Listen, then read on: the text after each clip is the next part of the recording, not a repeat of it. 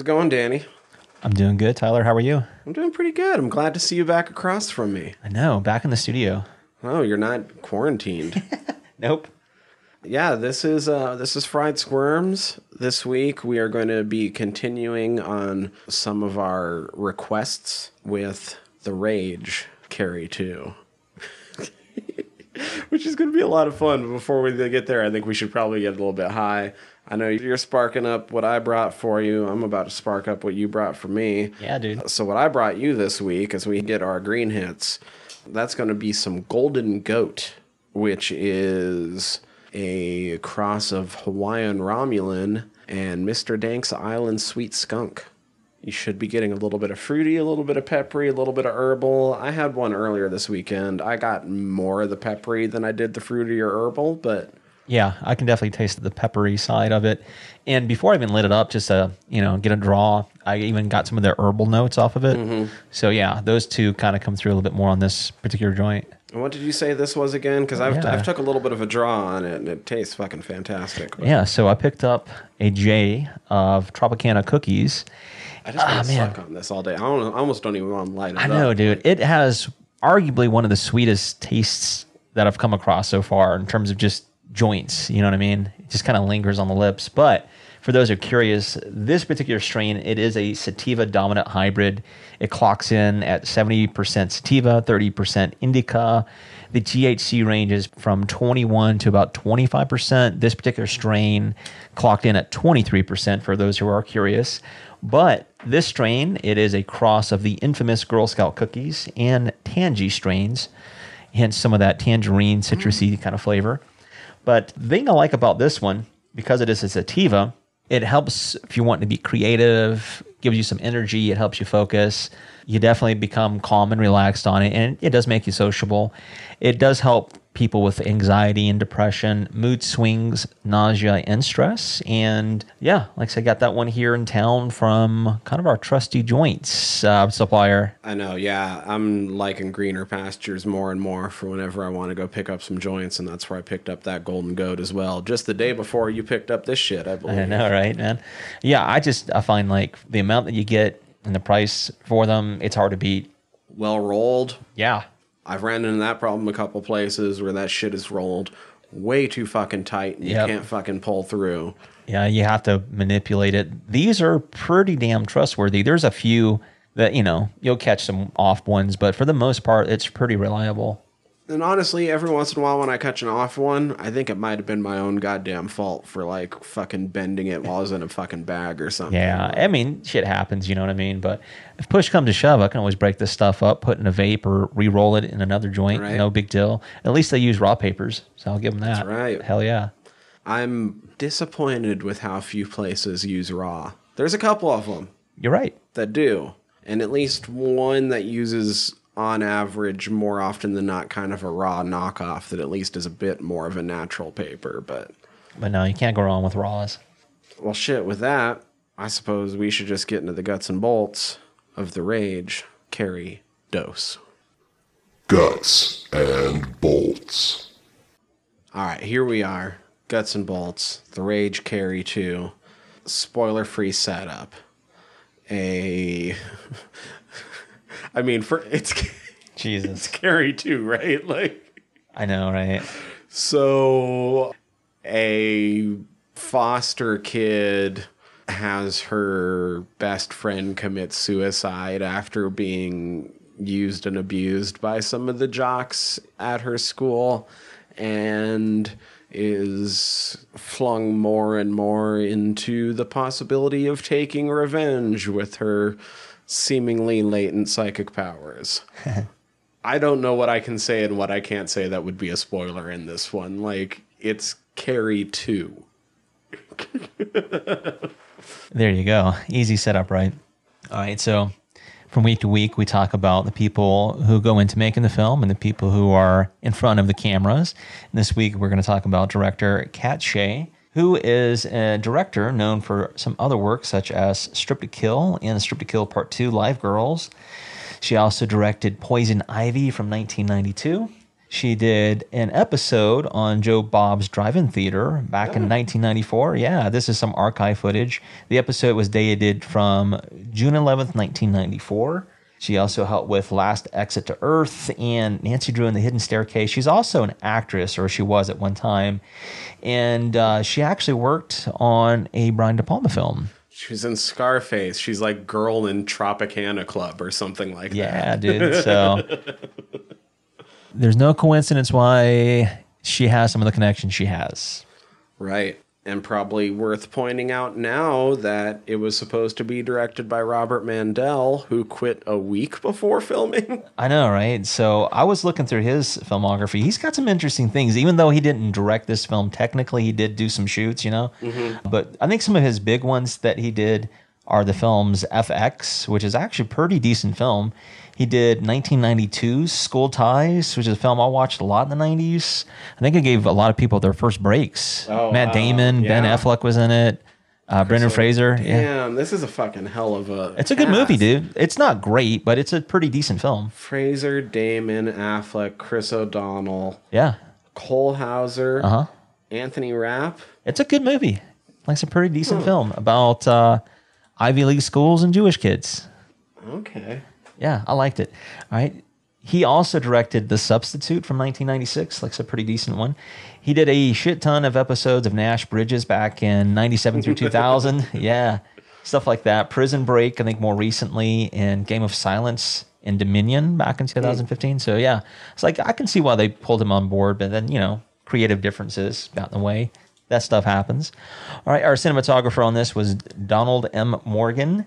And this particular gentleman, he's got some pretty cool works to his name. If you go back and look throughout his filmography, he helped with the Serpico television series back in 76. He also helped with a TV movie. This sounds so bad, but the name definitely is not what the film's about.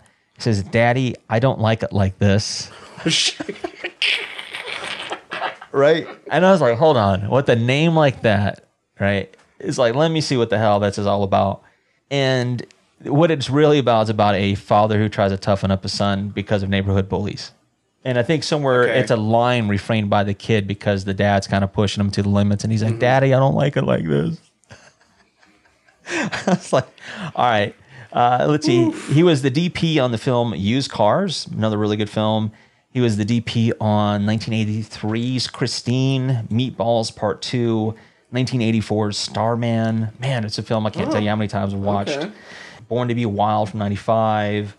He did, coincidentally, a movie called The Rage back in 97. Oh. Go figure, yeah. Just looking through some of his more recent works, he did stuff like Ivory from 2010 and a few episodes of Hercules back in 2005. All right. The writers, of course, Stephen King. Some of the characters are based off of his creations. And Raphael Moreau helped with the screenplay. And the only thing really they're known for is the screenplay for the film Hackers back in their mid-90s. Pretty decent film. Yeah. It weirdly holds up. Or maybe not holds. I don't know. It it's weirdly dated, does but something. it does. I mean, some of the messages in it hold up for sure. It does something. Yeah, I mean, you know, considering. All right, the editor on this film is Richard Nord, and Richard, once again, has some really cool works. He was the editor on the films Passenger 57. You might have seen such things as Species Part 2. He helped with the film Body Count. If you've ever seen the film 1114 from, 2003. He helped on the film Vendetta back in 2015 and Nancy Drew in The Hidden Staircase from 2019. All right, the music was composed by Danny B. Harvey. He composed music for such films as Last Exit to Earth, the film Betty Page, Dark Angel, the film The Commune, and the short film Scream Queen. The special effects were done by Kleischer Walchak Construction Company and Digital Effects. Once again, this was produced by Paul Monash. I believe one of his last films that he helped produce, if I'm not mistaken. Yeah. Production companies were United Artists. They helped present the film, and Red Bank Films. Distributors were United Artists and MGM for the 1999 United States theatrical release. The release date was on March 12th, 1999 here in the States. The budget was an estimated $21 million, and the worldwide gross was 17.76, ironically, 1776. $1 million. So it did not match its budget and probably its advertisement and all that stuff. All right, I do have a couple of taglines for this film. The first tagline that I have is, every teen thinks terrible thoughts. Hers are deadly. And the second one is, don't cross her. It could be deadly. Okay. I mean, they're both kind of on the nose. When you were looking up information on people, did you happen to notice if anybody might have had a connection to New Jersey? Dude, I'm glad you brought this up. There's an actor who sounds like a different actor from Jersey I want to bring up in the next section. I'm just curious because one of the production companies is Red Bank Films. There's a Red Bank, New Jersey. But what makes me wonder, we've talked about it before, like sometimes these production companies are kind of just like set up for the movie to have that sort of legal distancing between some of these people that are throwing in money on the flick. Yeah. Which is why sometimes you get production companies with names that are super specific to the film, right? Exactly. Seen it happen several times. Yeah. This is Red Bank Films. I don't know anything about them. They don't have a fucking Wikipedia link, so I have to assume that they probably haven't done anything else, right? They never really say where this movie is set, but I did notice during one scene that somebody says the address is something, something, something Broad Street. I happen to know that 35 Broad Street in Red Bank, New Jersey is Jay and Silent Bob's Secret Stash. No shit. Like That's there is awesome. a Broad Street in Red Bank. Huh. Well, I could see that. There's some interesting things about where this was actually filmed, and I'll talk about that once again in the next section as well. I'm glad you brought that up. That's kind of it's interesting because I had New Jersey on the mind as well for different reasons. All right. So moving into the cast, I'm going to lead off with our main actress, and that is Emily Burgles, who plays the lead role of Rachel Lang. And when you look at Emily's filmography, she's been in such films as Chasing Sleep back in 2000. She was in the film Happy Campers from 2001. She was in The Hard Easy from 2006. And more recently, she was in the films Blue Jasmine and the short film Miyubi from 2017. Looks like she's been in some episodes of Star Trek Enterprise back in 2003 as Bethany and the North Star episode. Pretty cool. Oh, she was in fucking Mindhunter? Yeah, I read that too. That's pretty interesting. Yeah. Miss Leland season 2. So that was last year. I have to go back and watch that. That was the Atlanta child murders, right? Yeah, I mean, I know I watched them, but I can't place her, even though I watched that season. Right. I'd have to think about that too. It's interesting. But yeah, that's some roles of note for her. All right, moving ahead, we have a pretty big actor considering the time period. This is Jason London. He plays the role of Jesse Ryan. For those who don't know, I'm always going to know him as Randall Pink Floyd in Dazed and Confused, man. You've got a serious attitude problem. Yeah. Jason, once again, twin brother of Jeremy. Sometimes easy to confuse the two, right? I think I probably usually think of Out Cold. Yeah, that's actually a pretty good, snowboard movie? Mm-hmm. Yeah. King of the Mountain. It's pretty good King of the Mountain. comedy, man. I've seen it several times. Comedy Central used to play it quite a bit. It was pretty cool. Let's see here. He was in an episode of Tales from the Crypt back in 1993. That episode was House of Horror. I thought that was really cool. He was in an episode of The Outer Limits, Caught in the Act back in 95. He was in Tu Wong Fu, Thanks for Everything, Julie Newmar. He has Bobby Ray. That's pretty cool. The Hound of the Baskervilles television movie back in 2000. Poor White Trash from 2000 as well. Let's see here. Dracula 2. I don't know anything about this because it's a direct-to-video. Dracula 2 Ascension. 2003. Oh, and Grind. Dracula 3 Legacy. Yeah, it's like, I don't know anything about those. Adventures of Johnny Towell. It's pretty cool. See more recently, the film 51. It's pretty interesting. He was in Night World back in 2017. Oh, Dracula 2 and Dracula 3 were sequels to Dracula 2000. Interesting. Dracula 2000 was It Happened, and I enjoy Gerard Butler, despite him being in that movie. That's funny. All right. Moving ahead, we have Dylan Bruno plays the role of Mark Bing in this film. Some people might know him because he was in Saving Private Ryan as Private First Class Toneby. He was in the films The Simeon Line. Some people might know him in Going Greek back in 2001. He was in Grand Theft Parsons back in 2003. And he was also in Taken Part 3. Here's some television things of note. He was in Hell's Kitchen as himself from 2019. Pretty interesting. A couple episodes of things like Hawaii Five-0, Agents of S.H.I.E.L.D., Grey's Anatomy. So, he's been in a few things here and there. I think probably people know him as Special Agent Colby Granger in Numbers for 93 episodes. All right, dude. So I'm not going to lie. I think it's probably a fucking piece of shit movie, but one day we might have to watch Dracula 3 Legacy because this cast is nutty. Fucking Jason Scott Lee, Rutger Hauer as Dracula, Jason London, fucking Roy Scheider. Damn, no kidding. Yeah, dude. Roy Scheider, wow. Jason London. Like, For those four alone, I'd be kind of like, I'm not opposed. It can't be that damn bad. All right.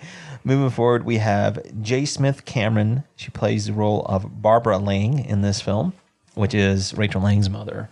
She's been in such things as A Mighty Aphrodite from 95. She was in Harriet the Spy in 96 as Mrs. Welsh. Some people might have seen her in The First Wives Club in 96. She was in the film You Can Count on Me in 2000. She was on Man on a Ledge back in 2012. I watched First Wives Club. Yeah. I don't remember it that well. I don't think I've seen it since 97. I can't say I've ever seen it.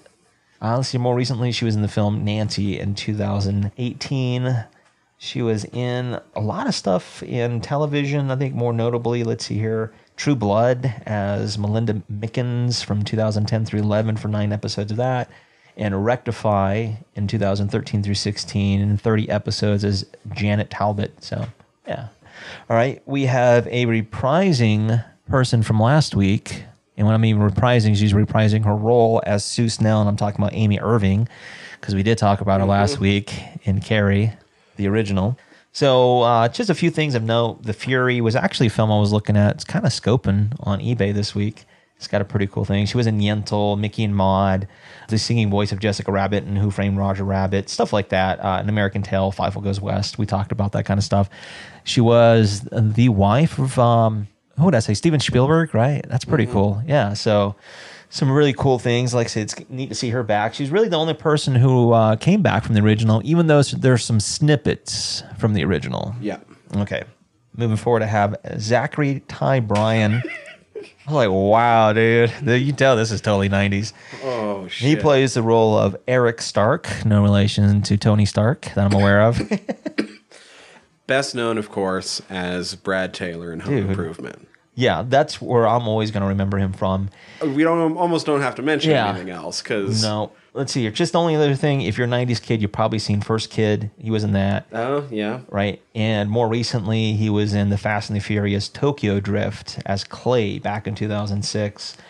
A few things from television. A lot of one-off episodes. Nothing really continuous, though. Nope. But yeah, always going to be Brad, Home Improvement. There was like some kind of crossover show that I think he was a part of for a little bit. Okay. But I can't remember the name of it. Just kind of came across it over the weekend. All right, we have, this is kind of interesting. The guy's name is John Doe. He plays the role of Boyd, which is the foster father of Rachel in this film. And part of the reason to bring him up, I mean, now he has been in film, and I'll name a few things of credit, but that's really not his claim to fame. No. But he was in such things as Great Balls of Fire, where he played Jerry Lee Lewis's cousin turned father-in-law, which is a whole different story. He played the role of J.W. Brown, right? He was also in Roadside Prophets and Pure Country back in 92, in the short film Lone Greasers. He was also in like Roadhouse, Vanishing Point, Boogie Nights, Wyatt Earp, The Outsiders, Broken Down Palace. Like I said, television, he was in Carnival. I can't tell you how many times I brought that up now. And Wizards of Waverly Place. But he's actually a musician, and he's known as one of the co-founders of the LA punk band X, right? So he's a pretty influential guy in the punk scene. And he's also associated with the Acts, the Flesh Eaters, the Knitters. He worked with Eddie Vedder and Jesse Dayton. So he's been an active guy in the punk scene. Also, Great Balls of Fire is a fantastic biopic. It is. Isn't, don't tell me his name, Dennis Quaid. Yep. I've seen it. It's good. It's actually a really good biopic. movie. I will say this. It was weird. There was a stretch from like maybe the latter part of the 70s all the way up through some of the early 90s where there were like these biopic films, and they all killed, man. Yeah. The La Bamba movie killed. Oh, La Bamba's great. Who was it? Gary Busey. He played... it'll come to me. But anyhow, yeah, there was just a string of movies, a slew of those films. But yeah, it was cool that he's in that. Buddy Holly. He was Buddy Holly. That's right. That's right. The Buddy Holly story. Yeah, that's what it was. Holy shit. Yeah, I knew it'd come back to me. All right, moving forward, we have Charlotte Ayana, who plays the role of Tracy Campbell. And this actress, she's known for being in such films as Jawbreaker, where she played the role of Elizabeth Liz Purr. She was also in the films Love the Hard Way. You might have seen her in Training Day back in 2001. She was in the 2001 film Kate and Leopold. You might have seen her in 2002's film Spun and 2006 The Insatiable. Now, she's also been in some television stuff. She was in 1995 and 1996's Weird Science, which I actually used to watch. Yeah, me too. It was actually pretty decent. I liked it. There was a whole different story I'll get into. Part of the reason why I really liked it. But some other things to note, she was on the Steve Harvey Show for an episode back in 96. She was on a couple of episodes of The Secret World of Alex Mack, another show I used to watch, believe it or not. And 2004 episode Date Night of Entourage. Yeah, so pretty interesting. I also read that she was like Miss Teen as well. And she wore like a $37 gown and won it. So I was like, damn. Yeah. No, interesting thing. I mean, I know there's a little side nugget, but I did read that she was also like a foster home kid. Oh, okay. Yeah, so it's like, oh, that's kind of interesting because that's complete opposite of what her character is in this film. All right, moving forward, I have Rachel Blanchard. She plays the role of Monica Jones in this film. Some things of note from Rachel, outside of the fact that she is a Canadian actress.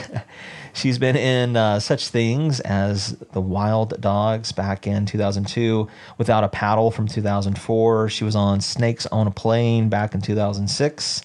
Let's hear. She was in Open House and Daydream Nation back in 2010. Road Trip? Yeah, dude. Road Trip, such a good film. Man, that movie's good.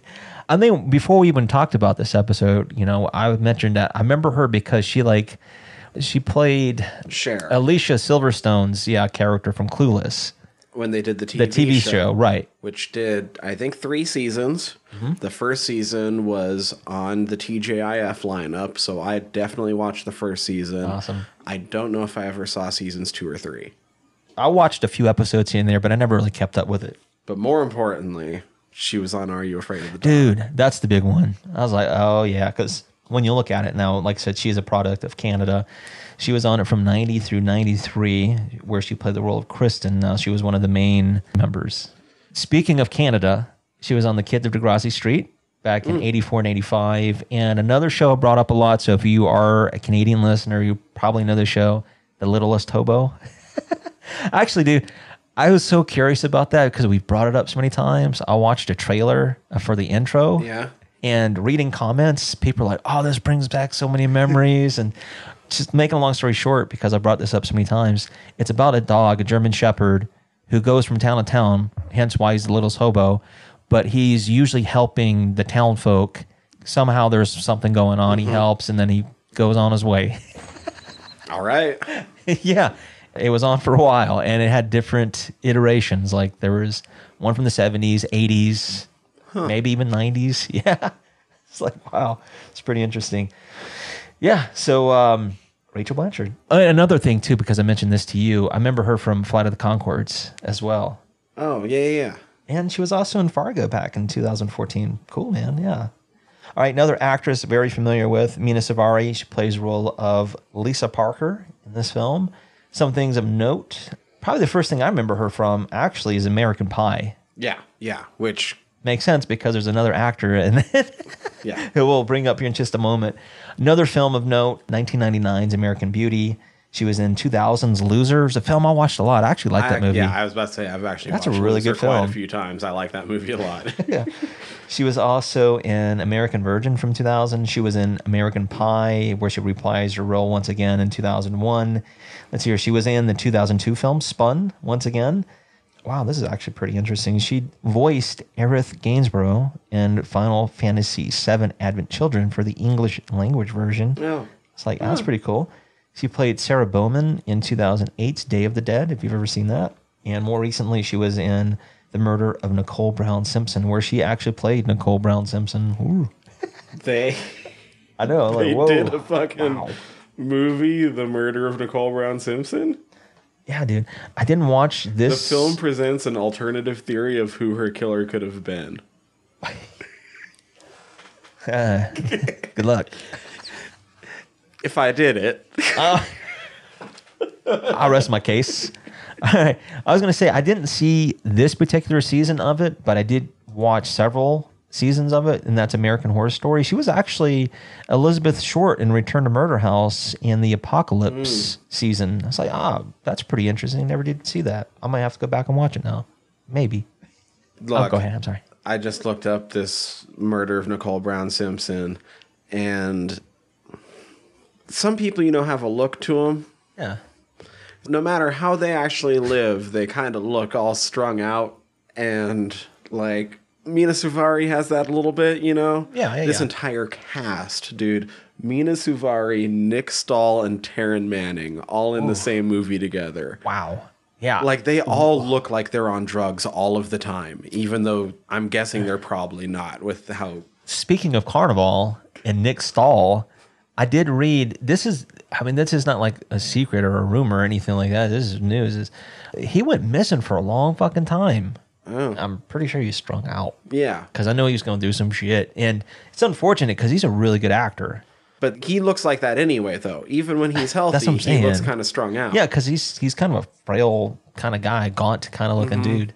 That's crazy. That's a really methy looking cast. I know. And you said, who else was it? Taryn Manning, Pennsatucky. Yeah, I know who she is. Yeah. And I'm like, she's a pretty girl, but she always looks like she's kind of strung out. Yeah. That's what I'm saying. Which is Like, unfortunate because she kind of plays those roles too. Mm-hmm. She's a great actress, Yeah. considering. Yeah. Wow, that's pretty... The main character in Britney Spears' Crossroads. That's crazy, dude. Yeah. That's crazy. Oh my Anyway, gosh. okay. I can't believe that movie even fucking exists, though. That's, But it does. All right. Moving forward, here's a guy we've actually talked about before. I didn't write down what episode it was. I can't remember which numbered episode, but Elijah Craig plays the role of Chuck Potter. He's like one of the jocks in this film. Not really a big central character. Let's just go ahead and put that out there. But reason why we bring him up is because he's the director of Tucker and Dale versus Evil. that's fucking bonkers, too. I was like, oh, that's pretty damn dope. So you have a director who's also known as an actor on this movie, Yeah. and an actor in it that went on to become a really good director. Yeah, go figure, right? But, it just shows you the connections people have, and sometimes it helps launch other paths, which is really cool. Some other things of note, as an actor, mind you, he was in Space Cowboys back in 2000 as Young Oh, Hawk. shit. In Little Evil, which he actually directed as well as the Derby official from 2017. So, yeah, it's pretty cool to see him have a role in this. Another actor which we've kind of alluded to because of another film that we've talked about, American Pie, but Eddie K. Thomas plays Arnie in this film. Goddamn shipwreck. I know, right? It's like, damn, Paul Finch, shitbrick. Fuck Stifler's mom. A lot. Yeah, he did. And which is funny because when I think about that actress, because she always plays that kind of character in the first place, she's a really good actress, man. And she's like in the troupe with A Mighty Wind and First in the Show and all that shit, right? So it's funny to see her in all those films. All right. But Eddie K. Thomas, a few things of note, like we've already mentioned, Paul Finch and all the American Pie films. Another film I have to mention, I don't know how many times we'll mention it, but I love the film. I know it gets panned all the time, is Freddy Got Fingered, because he plays Frederick Freddy Brody, That's Tom right. Green's brother in the film, and he didn't get fingered, so spoiler. But other things of note, too, if you've ever seen any of the Harold and Kumar films, he plays Andy Rosenberg. He's always He good. explains what the Blumpkin is. It's awesome. So good. He will also play Jesus in Nick and Nora's Infinite Playlist. Have you ever seen that film? That's here. And more recently, he was in Shattered Memories, a TV movie from 2018, and Alex and the List back in 2017. He's been in several things in terms of television. Let's see here. He did 39 episodes of Till Death back in 2006 through 2008. More recently, Things You Shouldn't Say Past Midnight, 5 episodes in 2014. And he did an episode Oh, he's Law one and of the Order main last year. roles on Scorpion. Yeah, I just saw that too. Yeah, 93 episodes. Good for him, man. Like I say, he's a pretty good actor. Mm-hmm. Oh, another thing I do have to mention, another thing I might get made fun of, I don't care, is he was in 311's Flowing video back in 99. Well, it's from 99 Sound System album, which I like that album a lot, man. I know not everybody likes them, but there's a few jams I like by them. All right. Last but not least, I do have Stephen Ford. And Stephen Ford is Coach Walsh in this. Why do I bring him up? Well, I mean, aside from the fact that he's an actor, but some people might know him because he is the son of former U.S. President Gerald Ford and former First Lady Betty Ford. I would say I mostly know him as being Lieutenant Willie from Starship Troopers. That is pretty wild, man. Yeah, he was also in Escape from New York. Pretty interesting in 81. When Harry Met Sally back in 89. He was in the film Heat as Officer Bruce in 95. If you've ever seen the film Contact in 97, he played Major Russell. He was in Armageddon in 98 as a nuke tech. And more recently, 2001's Black Hawk Down as Cribbs. And 2007 Transformers as a 4-star general. That was his final film role. Pretty interesting, man. Yeah, so that rounds out our cast and crew. You gave us a setup. We should give you some warnings. Warning. Super 90s. Really 90s. Yeah, it gave me all the nostalgias. Also warning. There's a little bit of female violence once again. There's some slapping once again. There's some actually pretty decent moments of gore. It's towards the back end of the film, right? So if you're kind of averse to some gore, some of it's special effects driven, visual effects, that is, some CG here and there. So that includes blood and stuff like that as well.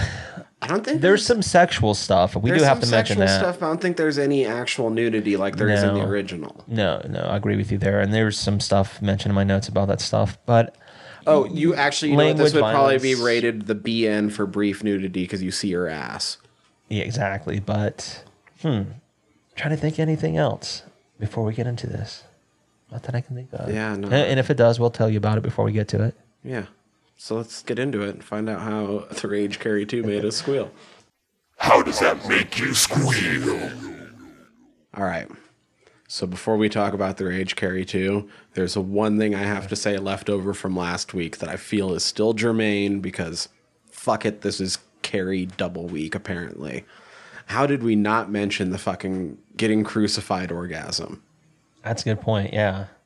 I mean, we didn't talk about it in that sense, but I know what you're saying because it definitely happened. I think we kind of just not skimmed over it per se, but we didn't really talk about it in depth. I mean, Piper Laurie's fucking acting is so over the top anyway that like... Yeah, that was her last nut. Anyway, I just really wanted to say crucified orgasm, to be honest. Oh, that's a good excuse for it because it's very appropriate. Considering, like I said, this is the second week of Carrie. Yeah, and orgasms fit into this one. It does. Just in a much different way. It's not the mom repressing all of her sexual want into religious fervor. No, this is a part of a game. That's right. So, The Rage Carry 2. Had you seen this before? I think I made mention of it last week that one of my buddies back in Spartanburg, whenever we hung out, he was kind of a fan of films kind of along these lines, right? Not necessarily your mainstream, some that kind of got looked over, but he kind of latched onto films like these. And I think during the time period we were watching films together, I was more into, and I'm going to sound like a nerd here and a bit of a schnob, but, I was getting into more of the European, the Fulcis and Argentos and things of that nature. So it's kind of like not really paying attention to films like this. So when we played them, I was kind of passively watching them. I was more or less just hanging out, getting high. Yeah. You know what I mean? So I'm sure there's several times. I remember there's certain scenes that, brought me back into it, but I don't think I ever watched it proper all the way through. So I might have caught it a few times here or there, but it was mostly in bits. Mm-hmm. Yeah, I think after we got done recording last time, I might have mentioned to you that this is one of the ones that I've seen a lot of times because it came out during that time period where my mom was working at our local convenience store and I could rent videos for free once they were so old. So I didn't have to wait too long. Like a month after this came out on video, it was low enough in the fucking number index that I could pick it up for free whenever I wanted, basically. I mean, especially then, Even now, like, it's a fine movie, but like then it was good, like a good fallback. Like, Yeah. if I was like, I've seen not a this, bad I've seen film. this, I've seen this, whatever, I'll rent this one then because I know what I'm getting. It's fine. Like, I had watched the fucking Clueless show, so We're familiar. Yeah, so what's her name popping up? I was Yeah, like, Rachel Blanchard. You're like, yeah, oh yeah, cool. I was like, okay, yeah. I've had a crush on Rachel Blanchard most of my life, so yeah, she's a cutie pie, man. Let's go ahead and get that out of the way. So her popping up, I was like, okay, cool. 6 months after this movie came out, 8 months after this movie came out, I believe, was when American Pie released. Yeah, which during that time period, because I was on my way of graduating around that time, I think I've even told some people this. I was more into comedies more so than horror in my late teens, you should say. No rhyme or reason, just happened to be, you know. And that was instantly huge. So even though she's only in it for like 5 minutes, like Mina Suvari in the beginning, that was another reason why I would pick it up, just to be like, oh, look, it's... Yeah. And it's still pre-American Pie. Mm-hmm. Yeah. So I've probably seen the movie a good like 15 times-ish. Nice. But the last time was probably in like 2002 at the latest. So it Been a a hot lot minute. of it I didn't quite remember the details, but there's a couple scenes that really stick out to me like I knew was coming up. The CDs Yeah. is what I always remember mostly from this movie, but That's awesome. yeah, otherwise it was kind of like, oh yeah, that's right. Oh yeah, that's right. Oh, yeah, I remember the scene. And by the end of it being like, oh, well, yeah, it's fine. I guess let's just get into it. Yeah, Like, I'm cool with that. So I guess opening up, it starts with the music, a rainy night, and a mom painting a strip of red around her room, and it's all in a horizontal line. And she's basically saying like, you can't take my daughter. One of the funniest bits I think too is like the little girl's playing Rachel. She's like, Mama. Mom kind of slaps her with the paintbrush too. Yeah, it's like, damn, okay, nothing's off limits in this room. But the whole point being is like the mom's kind of having this religious breakdown involving the little girl. You know, all that shit, of course, will pay dividends later on, and it results in the ambulance and the cops being called. Right, the mom's getting carried away. The little girl's trying to be comforted by the sheriff or whoever he is, and you start to see the early signs of her telekinesis, her powers, whatever. Because once the mom's gone and you can tell she's going to be a foster kid, she's walking through the house, shutting the doors. And I was like, okay, the second time through, I was like, okay, what they're doing is, you know, using the mirroring, like mirroring this kid who's not Carrie, but there is a connection we learn with some of the stuff that I guess Carrie's character was doing. Like they had their own separate rooms. It wasn't to the same degrees, but it seemed like they both had some type of room, you know, that they went to. I had two big takeaways from this scene and from the opening. The first is that red liquid dropping on statues of the Virgin Mary isn't nearly as effective as being creepy when you see that it's paint before you see that. I agree. Maybe three things. The second thing is when Rachel first starts to show her powers, somebody did not care at all if the sound effect matched up with the first door slam. They didn't give a fuck. They get better as it goes on, but Right. that first one they did not give a fuck. Like, we're just gonna forget this in post. Fuck it, I forgot it. I'm not going back. It's too late. Third thing. I'm sorry. And this is actually maybe like one of the neater things about the movie. It's especially set up in this first scene, but Rachel's mom is perhaps a more realistic take on Margaret White. I think I agree with you there, because although it is a little, like I said, there's a little bit of that, but it's a little bit truer. When you have that maniacal breakdown, Yeah. you get took away to the loony bin. And that's what happens. Yeah. And your kid goes in the system. Unfortunately. But I don't know. In her case, it's not as bad as it probably could be, you know, considering. But once, you know, all that stuff happens, this is what I wrote too, man. Jesus Christ. Is it gives you kind of like that early introduction to the high school. Right?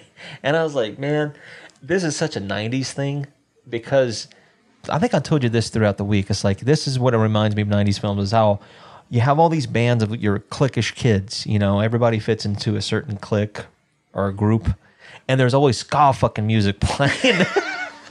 It's like, that is such a 90s thing, man.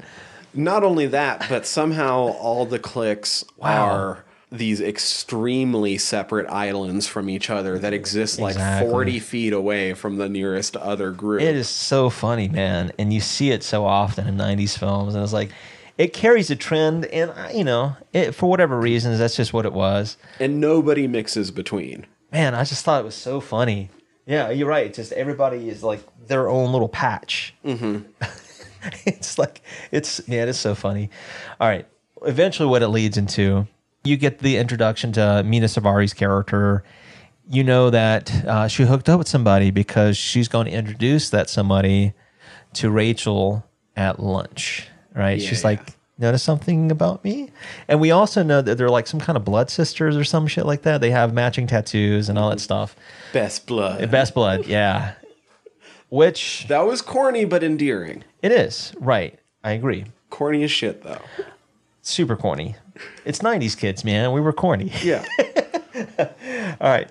Along with that, you also get the introduction to like Zachary Ty Bryan's character and Jason London's character and Dylan Bruno and all these other guys. And you learn about the game because they're talking about it and the point system. And I did take a snapshot because I have a player that you can do that with. And all right, first things first, I want to get a few things out of the way. Some of it is explicit because towards the bottom, it talks about cunnilingus. Okay. But it doesn't say cunnilingus.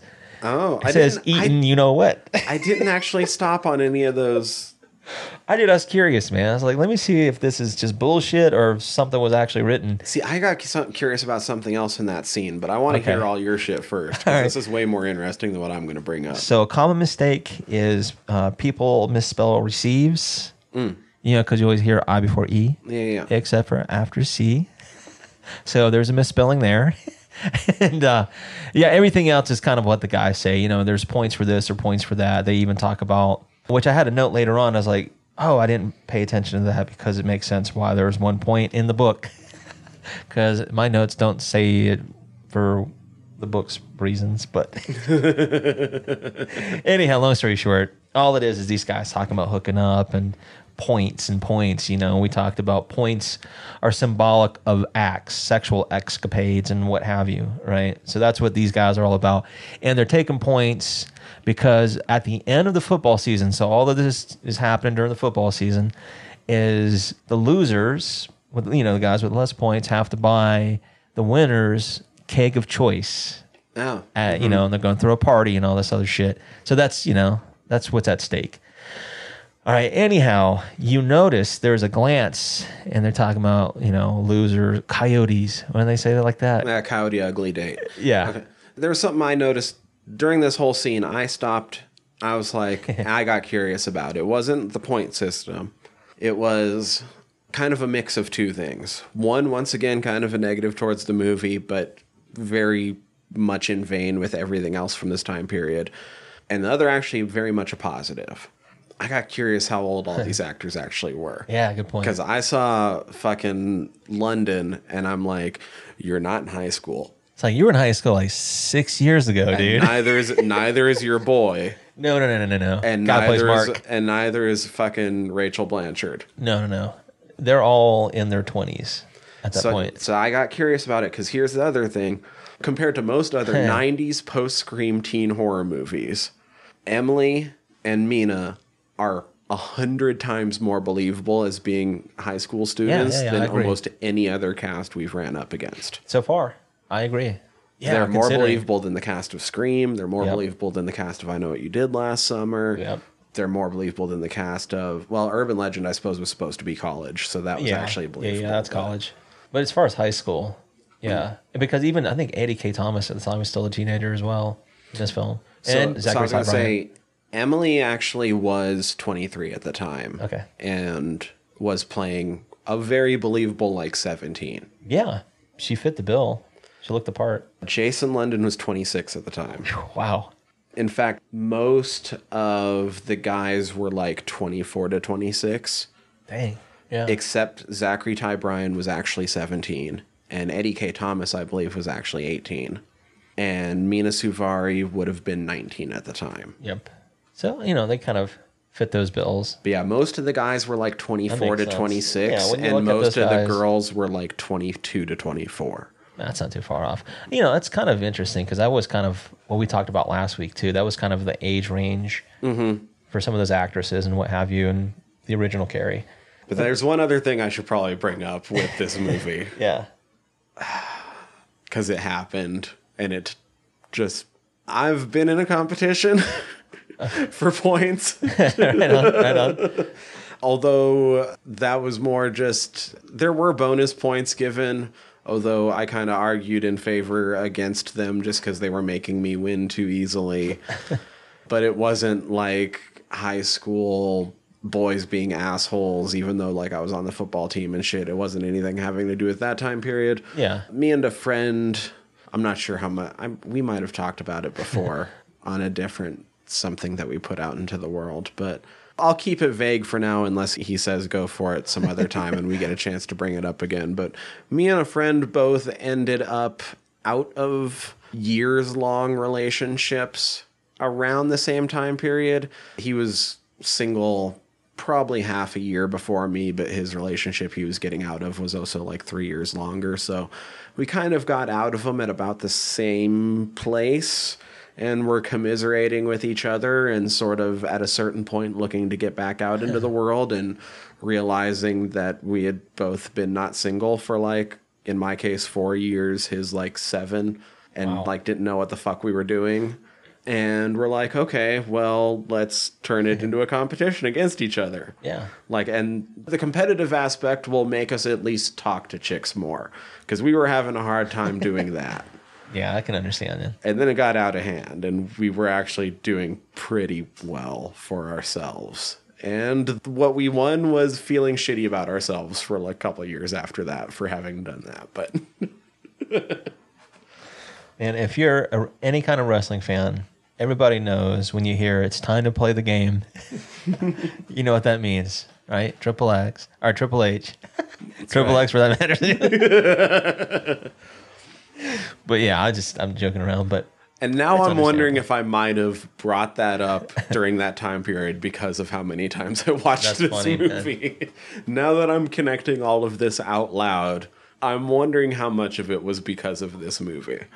We're a product of our environments, the culture we're around. We can't help it, man. Anyway. No, that's, it relates back, dude. It's what this film entails, but to a whole different extent. Let's, we do have to make that clear.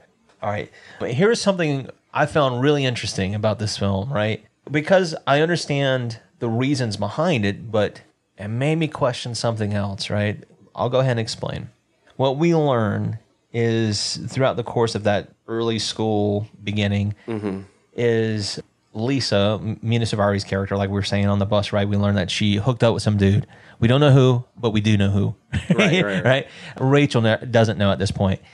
So in between, there's another scene that kind of mirrors the scene from Carrie, right?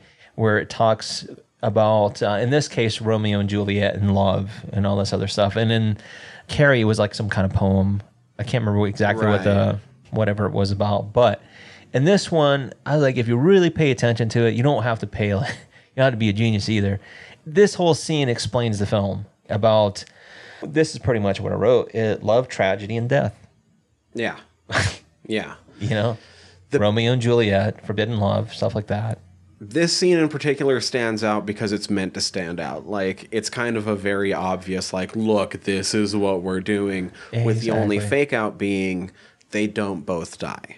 Right. Exactly. It's not, but you understand by the end of it, it's because she has come to believe in love that she's able to avert both of them dying because she has the power to. Yeah.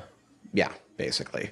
I mean, this movie's fine. Like, there's I know you're saying, there's actual good things to it. No, like, I'm with you there, dude. Like this film surprisingly was like, it has actually pretty decent rewatchable value as well. Like second time through was like, there's bits where you can kind of tune out, but it's still pretty engaging all the way throughout if you think about it. All right, so what I wanted to say is, you get that scene, you get a scene too where Mina Suvari, she gets a note, she reads it, tells she's totally bummed out. How bummed out? Well, let's go to the rooftops to find out. All right, because I'm like, what is she? Oh no, right? Because I started seeing those what they call RTUs. RTUs are called rooftop units. They're the big fans that you see. I've worked on those things before, but I was like, ooh, she's getting dangerously close to the edge, and I think she's about to break. Right? So, this is where I get it, right? Yes, she was glowing, and then she has this huge letdown, right? Mm-hmm. So, what happens is she commits suicide. But the problem I had with that, I was like, why didn't she at least tell Rachel first instead of going to that extreme measure? Because she was going to tell her anyway. But, like I said, that would have been a totally different film. Yeah.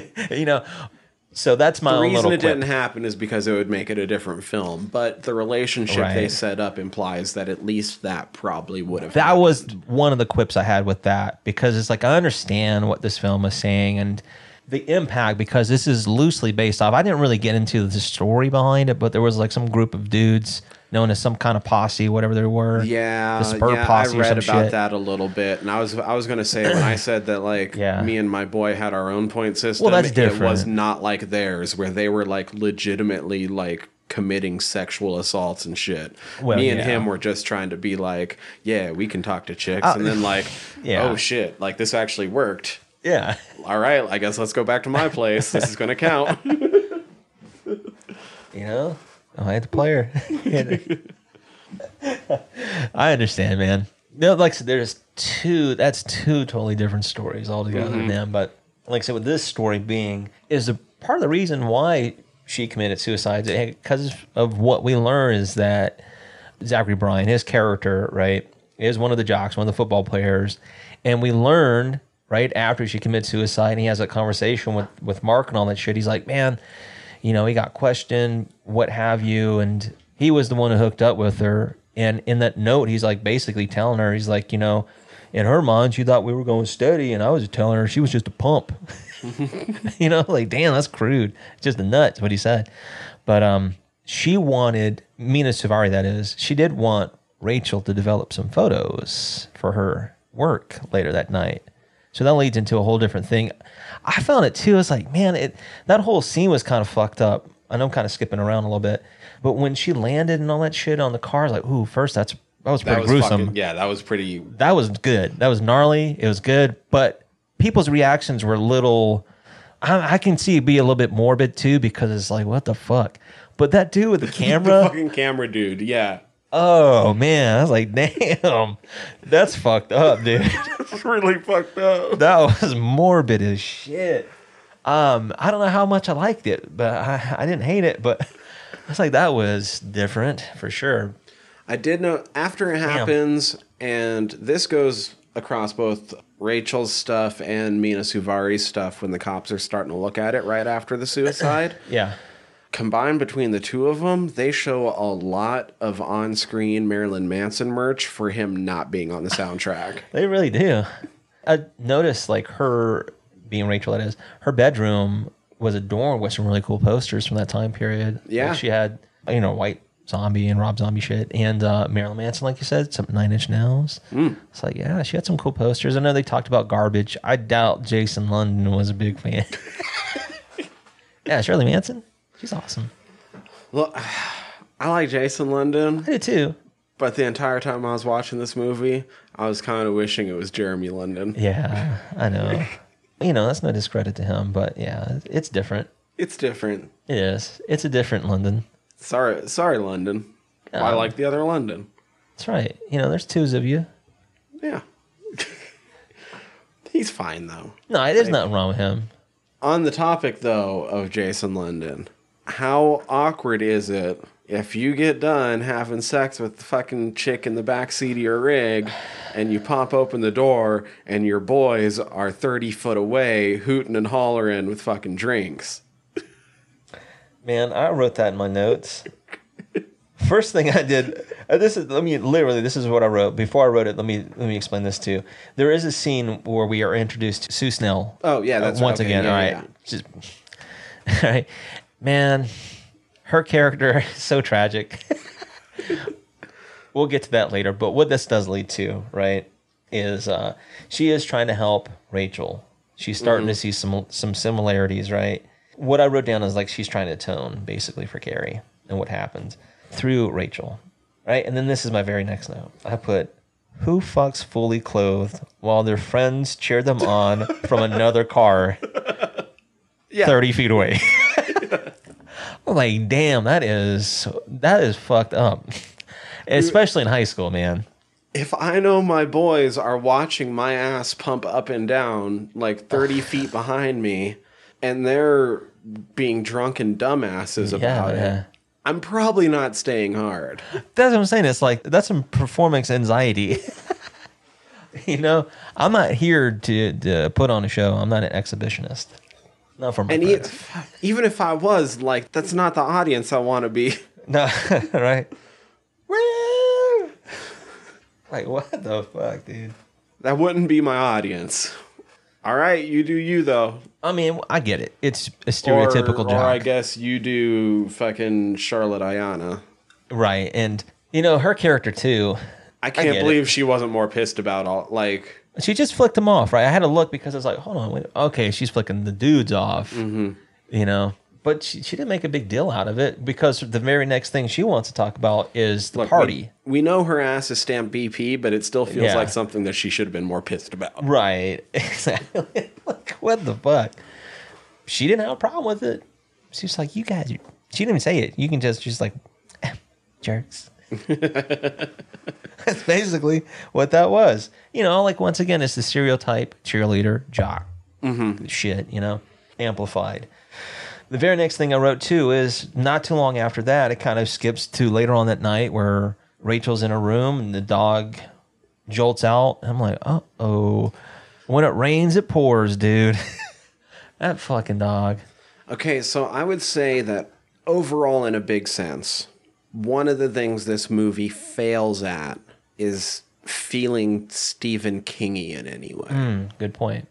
Do you think this Walter bit was intentionally to sort of evoke Pet Sematary? Yes, absolutely. Absolutely, man. Because that was about to come out my lips. The very next thing, I was like, that wasn't Gage. That was Walter. Yeah.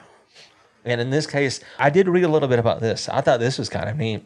There was a dog handler, of course, that was given commands for the dog to hit its mark, apparently, and he would give it like hand signals, and it would, I guess, do, you know, lays, whatever, you know.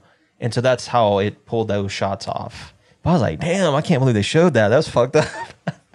I wasn't expecting that. I was like, damn, when it rains, it fucking pours for that poor girl. But what it coincides with is Jason London, Jesse in this film. You know, he's still kind of, this is what they say, post-nut, right? He's got post-nut clarity. The best kind of clarity. Right, because he is in his thoughts when he's driving. Like, he sped off from dropping off old cutie, although she's, you know, she's a bitch. But yeah. Anyhow, he peels off. He happens to be on the same road where Walter just got hit. Immediately, she's trying to stop cars and shit. She stops his. It blows out some of the front, you know, window. It snaps into attention. They drive to the vet, and, you know, all that stuff plays out. And now, I'll say with this Walter bit, it had been long enough since I saw this movie that I didn't remember that he lived. And I was like, you motherfuckers are going to run over the dog for this fucking movie? That was crazy, man. But I think, like you were saying, that was just to, like try throw a little bit of bait out there. You're Stephen King. You guys like Stephen King, right? Yeah, got a few. I might not get all of them, but I got a few, right?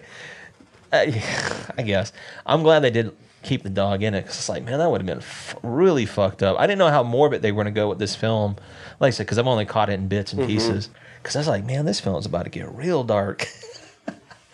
damn. But I'm glad that he didn't. And what that really amounts to is there's these early stages of flirtation, and it never really explains why. They have a pretty good little meet cute, though. They do. That scene is pretty good in establishing they have that they a pretty actually good chemistry. yeah. On screen together. It doesn't feel. She's a little awkward in that little bit where she's She is. trying to be like, "Oh yeah, you have a talent." Like I knew this guy once. He could, Yeah. brain flossing. Exactly, man. I've tried, cannot do it. He does a good job. I've tried. What I liked about that too, like I said, a little bit of the sweetness to their on-screen dynamic is when he drops her off, he goes to shake her hand. I was like, damn, that's such a dude move. But they have that little bit of electricity there, so I was like, oh, that's clever too. It's not only realistic, but it's also symbolic. There's electricity there. Yeah, he has his little refrains like, man, he was doing like a politician would. And he's like, oh yeah, nice to meet you. Please vote for me, whatever. Whatever you said, it was kind of funny. I thought it was clever. That was pretty good. No, I remember that. You want to know what my next note is after that? Because what it does is after that night is it goes to like this classroom sequence where it's actually a study. It's not like an English class or math class. It's football like study. hall. Right, Yeah. right. And they're going over film. And this is one of my notes is the coach tells them to drop trowel. And I was like, where the fuck are they going with Shorts and this? all. I was like, this is weird right now. I didn't remember that scene well. Yeah. Like I forgot it had fucking I was like, happened for the most part. So when they started to do that, I was like, wait, what the fuck happens in this? All right. Disclaimer, and I want to say this, is it reminded me a little bit of a bad word, and I'm about to say a bad word on this podcast. But I was like, did Bryan Singer somehow get involved with this movie? What is going on? Right? What it amounts to is actually really fucking funny. Right? Because what happens is the coach is kind of telling the guys, like, you guys are kind of playing like pansies, because one of the guys gets blown up on a blocking assignment. And it happens to be Mark and Jason London. They're bullshitting or whatever they are. Or maybe Zach Ty Bryan are bullshitting. And that's when he tells him, he's like, drop trowel. I was like, uh-oh, what's going on?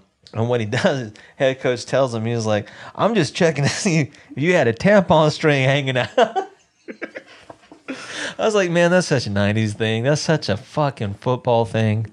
Head coach thing. Man. But that's what it amounts to. I was like, damn, that was actually pretty funny. Because I'm glad it didn't go sexual with it. That almost got real fucking weird. Yeah, I know. That's like, man. It stopped it merely being inappropriate, especially in this day and age. But it almost got real fucked up. Yeah. But to their credit, they didn't. They went comedic with it, and that was good. That was a good touch. Still awkward as fuck. I can't remember quite how far after that is, but my next note was actually just that fucking Rachel's suicide dream Yeah. was pretty fucking neat. Yeah, it was. Because you got the fucking gnarly face plant again. Yeah, and then in her case, she's still living after the fall in her dream. Like, damn, yeah, it's fucked up. It's morbid. I didn't know how far I wanted to get into it before I mentioned it, but I do, not necessarily to the school, but to the area. And the film itself, in certain scenes, was filmed, I saw in Charlotte, but in particular in a little town called Dallas, North Carolina. So there's a high school they filmed at called North Gaston High School. Okay. Right?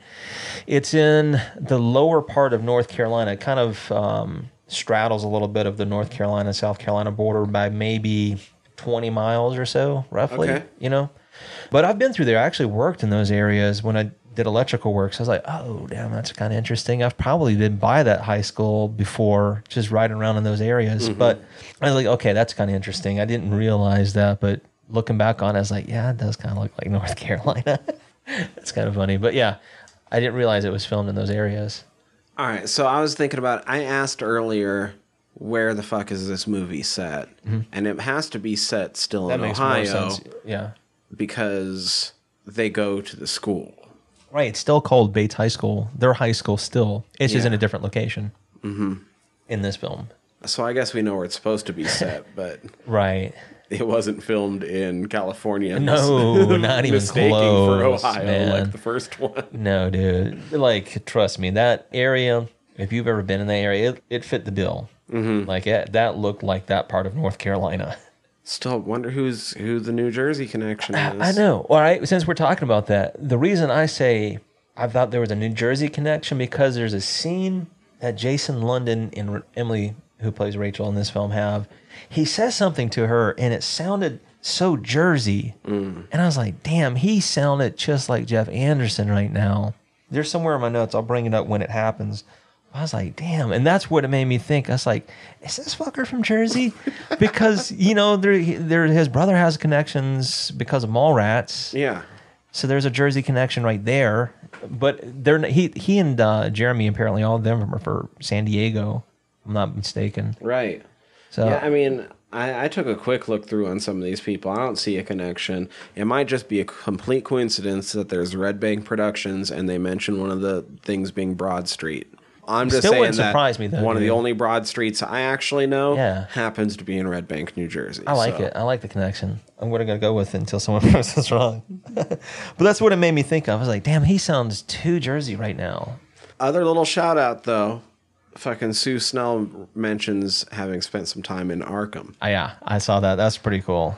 Yeah. So that's either Lovecraft or fucking Batman. Which is still Either way, I'm down. tied back to Lovecraft. Yeah. Either way. Here's something I wrote because it reminded me of another film. Okay. So there's a sequence in this film, and it happens in retaliation because when she develops the film that night, you know, the dudes are there to pick it up, and the dudes happen to be Mark and Zach Ty Bryan's character. And, you know, they're trying to get the pictures back, and she's like, no, you know, I have to give back to the owner. And he says something fucked up. It's Mark and fucking Oh, Jason. it is Jason. Yeah, you're right. I'm sorry. It is Jason. And she's like, no, I have to give it back to the owner. And he's like, well, I don't think she's going to be coming by anytime soon to pick him up. I'm like, damn, that's so fucked up. But long story short is he tries to, you know, he's like, you know, how about I come by later on, pick you up, blah, blah, blah. It's just like, no, I'm a dyke. I'm like, oh, shit. But what we learn is, you know, like I said, it's Zach Ty Bryan's character. The picture's developed. It's he and Mina Savari together. You know, he's the mystery guy, if there is any mystery to that. But because of that, they think that she's going to start spreading stories about him because now he's implicated in statutory rape because he's already questioned. They're already starting to connect dots. He's going to miss the football game. Which I don't think they made him old enough for that to work. Dude. I'm pretty sure most statutory rape laws are within 3 years, which he was. Which, coincidentally, I was listening to a podcast and they were talking about this because of the R. Kelly stuff. Right. Right. And they said, you know, in certain states, I guess they call it the Romeo and Juliet law because of the age, like there's a 3-year gap. So there's Right. not like a huge difference in age. It's basically that thing that, like, if you have a high school sweetheart who you're staying with, Right. you don't automatically start getting fucking charged with something if you're a couple years older and you're still fooling around. Right now, I mean, that's not a huge difference. You know, like, you know what I mean? It's still teenagers. That when you put it in context, right, it's like, all right, give them a few years, 21, 24. 24, 27. It's not like 15, 32. Yeah. You gotta be like, okay, now you got a case. But they're still in high school. Yeah, what are you talking about? So I was like, all right, that already is fishy. But we get it because it's loosely based on another story we already talked about. Right. And I was also willing to forgive it because it's a fucking story from 20 years ago where they're trying to throw the fucking book at these kids for fucking acting in this predatory asshole-ish way Right. in the wake of having in real life dealing with assholes like Brock Turner getting off the way he did. Thank you. That's what it reminded me because that shit's still happening. I hate to say it. I don't know if I want to say it, but People should have took the lesson of throwing the book at them. I was going to say there's some dirty history in this area with that stuff too. I don't have to say it. You can do your own research, but it's not the only place. It's all over the country, dude. You know what I mean? That's the problem, and that's kind of what this film's trying to bring to light. And its defense, and to its credit, it's a little bit progressive in that manner too. I think the reason this movie is fine is because it's aged really well. Right. It in could light still be of those things. a very, I don't know, enlightening film for, even this generation of kids. If they went back, I mean, yeah, it'll be a little hokey because it's 90s, but for us, it's still relevant, man. Like we were saying. So I'm not trying to defend him by saying that I'm pretty sure he's actually within most statutory rape laws. Yeah. I'm just saying that they probably should have just made his character older. I agree, because that's like, even though I understand, well, like they're doing it because of not necessarily his age per se, it's in the manner of how he went after her. Yeah. Right. It was more of a sexual assault in a way.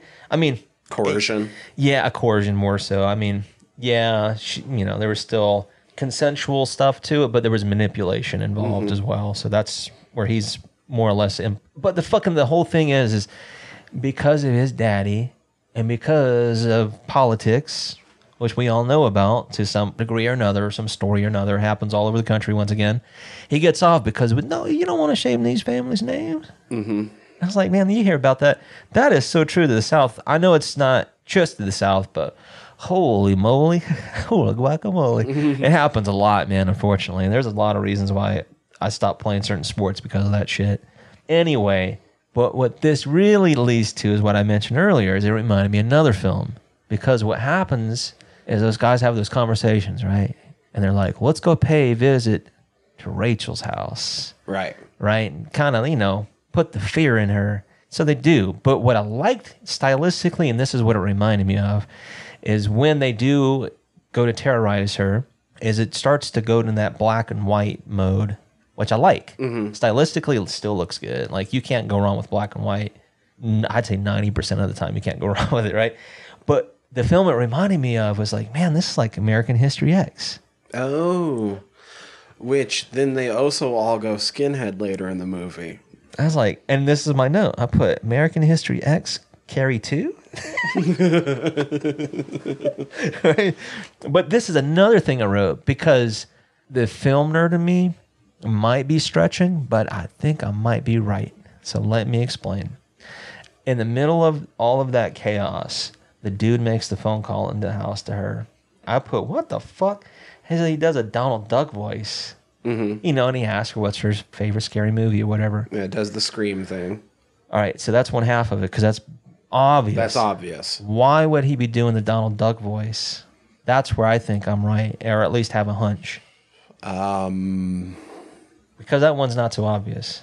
Nah, I'm losing it. All right, this is the horror nerd in me. Okay. There's a film by Lucio Fulci. It's called Don't Torture a Duckling. And the killer in that film uses a Donald Duck voice when he or she calls. I was like, are they really doing that right now? It's like, is this a Fulci reference and a Wes Craven reference all in one? That's pretty fucking... That's my take on it. There's no other reason for it. No, because I was like, that's why I was like, what the fuck? Why is he doing the Donald Duck? Oh, like, hold on now. Let me dig in my bag of tricks, my film stash. It's like, there is a film that does that, actually, and it's Fulci. How lucky were they that they didn't actually get into the house? Very. Well, the first sign of that was like, boys put on his dusters. I was like, holy fucking hell, what are you doing, Brad? Calm down, this ain't Wilson. Damn. Wilson'd be really pissed at him right now. But what he does is when he breaks the window and tries to get in, she slams that fucking the window on him. Yeah, and he's like, we got to get out of here. But I was like, man, that's fucked up, dude. And the way she explains it off too, like, what the shit, man? That's weird. Yeah, she played that one a little bit too cool, even for who her character is. Like, yeah, home assault is no fucking joke. Like, because then you just feel nervous about being where you normally are. You know what I mean? Like, there's a reason like home invasion is its own subgenre. Dude, yeah. Like, that house has got vandaled, windows smashed and stuff like that, right? A brick thrown through into your home. So, I'm gonna pay attention. But another thing I wanted to say about this too, really quick, about the house that she was in. This is just something I latched onto. Was the front door in her house. I was like, I recognize that front door because that's in every Southern front door in the Southeast that I'm familiar with. Like my grandmother's front door had that 3-window, like stacked way. I was like, man, that, yeah. Okay. Anyhow, that was another thing. It's like, that's how I know it was definitely the Carolinas. All right. All right. Here's another thing I wrote about Sue Snell's character because, man, it's no fault of her own. It's just the way that her character is written in this story is like she should have learned the first time with Carrie that you don't overreach. And that's what she's doing. What are you doing? First, she's like super confrontational even as a guidance counselor. Like, there's something wrong with you, but there's nothing wrong with you. Like, what are you doing? I want to go find your mom because we gotta find out who your daddy is. And then when we do find out, right? But this is what I wrote. It's kind of fucked up. I don't know if this is intentional or not. But once Amy Irving goes into that Arkham Asylum to visit Rachel's mom, that fucking dude. Yeah. He fondles her. He definitely fucking cops a feel. I was like, did he just get away with that right now? What the shit was that? I mean, I know his character he has a mental handicap somewhere, but I didn't know it was going to be physical. That was fucking weird. All right. They just kind of blow it off because, you know, the whole point is she's trying to get her. Terry isn't here. She's trying to get her, Rachel's mom, to tell Rachel apparently who the dad is because she's making these connections to Carrie and totally dismissing the whole point that her mom's in a mental facility. You can't trust her. What are you doing? And the movie hasn't set up what amount of contact they even have. Yeah, what is going on, man? This literally, you just have Sue Snell being like, well, she'll listen to you. How do we know that? It's weird, dude. And then almost right after that, she takes Rachel to the burned down high school. And I'm like, okay, first off, that's not a high school. Because you see the stack right in the background. I was like, either that was an old mill, or in this case, it was an old factory, right?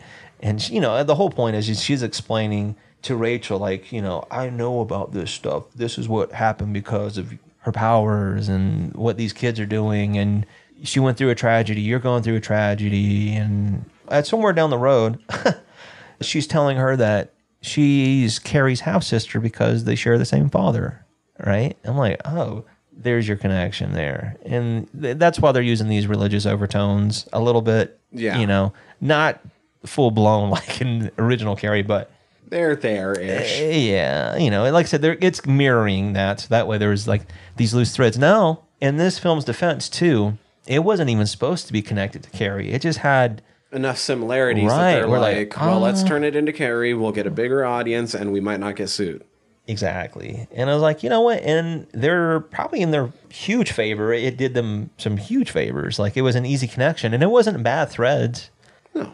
No. I think even Amy Irving, she had apprehensions about playing her character, but she got blessed by Brian De Palma, so he was fine with it. So there you go. But anyway, I just like, man, this is so weird how they got her character like making these same mistakes and overreaching and trying to do too much. It's like she's repeating history, man. But like I said, if that weren't the case, then we wouldn't have this film. So, I mean, it's, what I think more so than anything is that if you never saw the original, you could watch this and they have enough similarities where you could be a 90s kid and like, oh, this is my Carrie. That's what I felt like this was kind of doing a little bit. I could see that. I just feel like... And there's nothing wrong with that. I feel like one of the other big picture failings of this is it's not as overall relatable as the original Carrie. Right.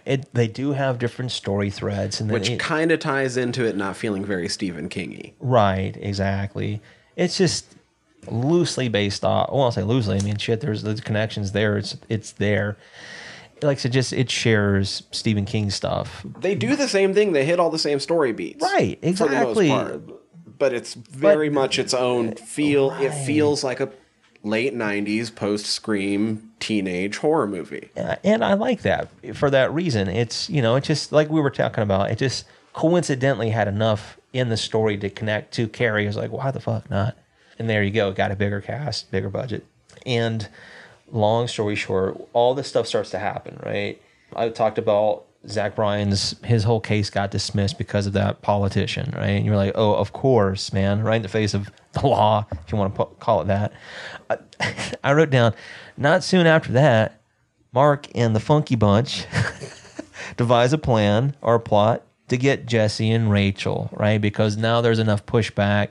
There's enough of them going to parties or not parties, but dates and broken dates and what have you now. So what Mark does is he's like, hey, Jesse, I'm going to go ahead and hook you up with my parents' summer house. You know, you and Rachel can go there, have your little romantic night, whatever. He's like, I'm sorry. He's like, just make sure that you guys come to my party so I can apologize to her in person. And then the girls have their own little plot. Rachel going to find lipstick was a nice little callback, I felt like. I like that, yeah. And then actually working it into having it be that's where fucking Rachel Blanchard runs into her. Exactly. Just cements it. Exactly. And I like all that stuff. Like I said, there's enough in this film where it harkens back. It made me smile a little bit because it's like, okay, that's cool, man. Like, yeah, it's following a certain beat. I even feel like there's I can't remember exactly where there's a music beat that happens in this film that I think they were doing it to harken back to the dudes doing the tuxedo. Maybe not to that full extent, but it had a little bit of a comedic beat to it. And I felt like that's what it was doing, right? Just to try to connect back. And like you said with the lipstick, it was trying to connect back in its own way. So yeah, as that all that stuff is going on, okay, yeah. All right, Jesse picks her up because she has her whole dressing up and she's wanting to look pretty. And she even talks about, I think when they're like kissing somewhere in the movie where they're kissing, she talks about she wants, was it daisies or something? Yeah. And so that's what he does. He brings her daisies and all that good stuff. And they go back to that house. It's all cute. They hook up. He takes her V. You're sane. That was fucking great, dude. I was rolling. You're the sanest person I know. I don't know about that, Jason. I don't know about that. Not sure on that one, but it's fine. It's fine. I get it. I know. I get it. Playing your cards, bud. I was like, everything is consensual, right?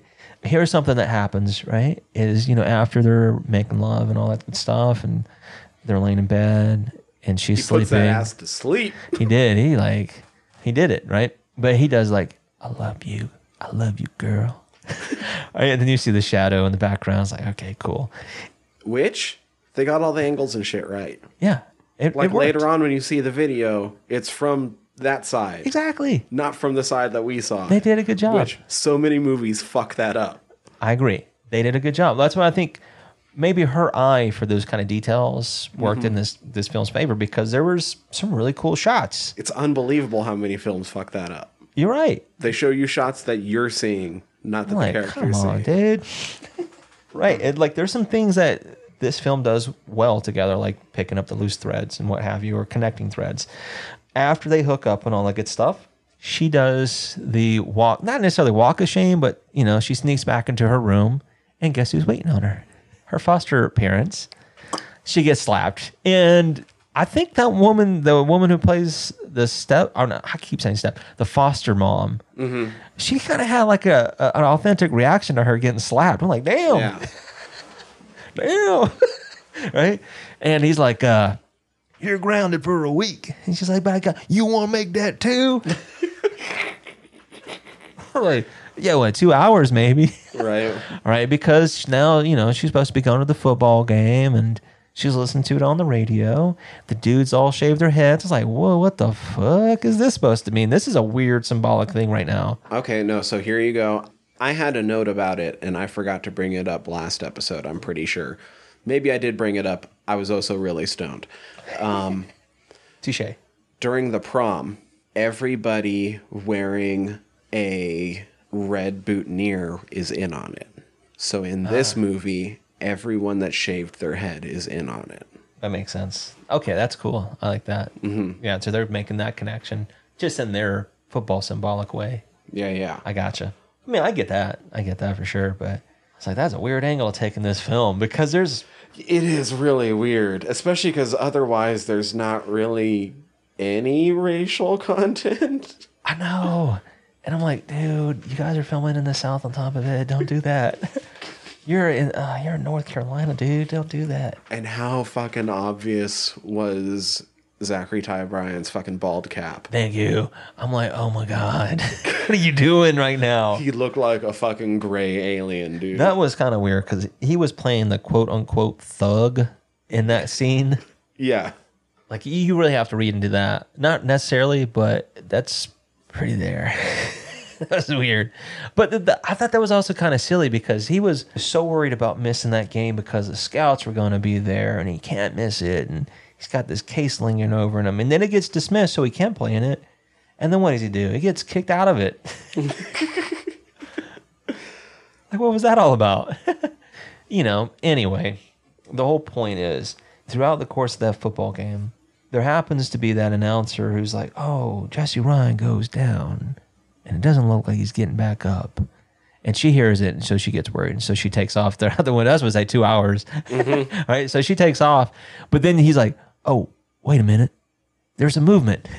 Looks like he's getting back up. And then you got the most cliche 90s thing, once again, the football, whole shit. Anyway, he makes the game-winning touchdown. The game. She witnesses it. Mm-hmm. They have their, like, oh, yeah, you were there. Got you. I can't wait for later. Right? And the guys take him off, and the scouts are there. And then the dude comes out, and he's like, oh, yeah, me and Rachel. Well, Rachel, you and the girls go ahead and take her to Mark's. I'll go ahead and tell Jesse, But what it is, they're setting them. Everything's a setup. Tracy, the little hot number cheerleader, she's like, oh, Jesse, you need a ride? Looks like your car's fucked up. Them damn devils, they're jerks. Real jerks. Her dropping the fucking I know, I was like, while fucking speeding away. Yeah. Okay. That was a groan. Okay, 90s. No, it's not their fault. It's just like, ugh, okay. The whole point is like, yeah, it's sabotage. And she's trying to entice him because she's like, how about this? How about how I look now? And he's like, whatever, just, need to get to the fucking party. I'm over you. What year was Varsity Blues? I think same year. Oh, okay. Because I was going to say, because if this was post Varsity Blues, then her enticing him didn't work because we were living in a post whipped cream bikini world. It's like, yeah, she missed the boat on that one. She could have set a trend, but she missed the boat on that one. I think it's same year. I'm almost certain of it. 99. Same year? Okay. Well, then he probably wouldn't have seen a whipped cream bikini yet, so there's a chance that would have worked. But he's true blue. Yeah. Yeah. Our boy's true blue, so. He was. Plus, he's been there. I'm saying, he's like, it ain't and nothing all he's already his boys seen have before. been there. Yeah, and he's probably thinking that too. He's like, ugh, I got to get some points, man. Anyway. It's like, that was old me. I'm on to new me. Yeah, so this is where her mom starts getting involved. Or not her mom. Sue gets involved again because she goes back to Arkham, and then she gets her mom. She breaks her fucking mom out. What are you fucking doing, lady? That's what I'm saying. Her character is the weird one in this film. She feels like she's kind of forced into this film just to make these loose threads connect from the original, You said she says it herself in the beginning of the film that she went too far. She's doing it again. This time, way too far. What do you think breaking a lady out of a fucking asylum is? What are you doing, man? All right, there's a big tip-off, too, because on the drive, Rachel's mom she's like, oh, she's starting to recall certain landmarks, and she's like, oh, there's whatever the name is. She's like, where? She's like, oh. Oh, no. Whoops. Let's keep driving. All right. That happens.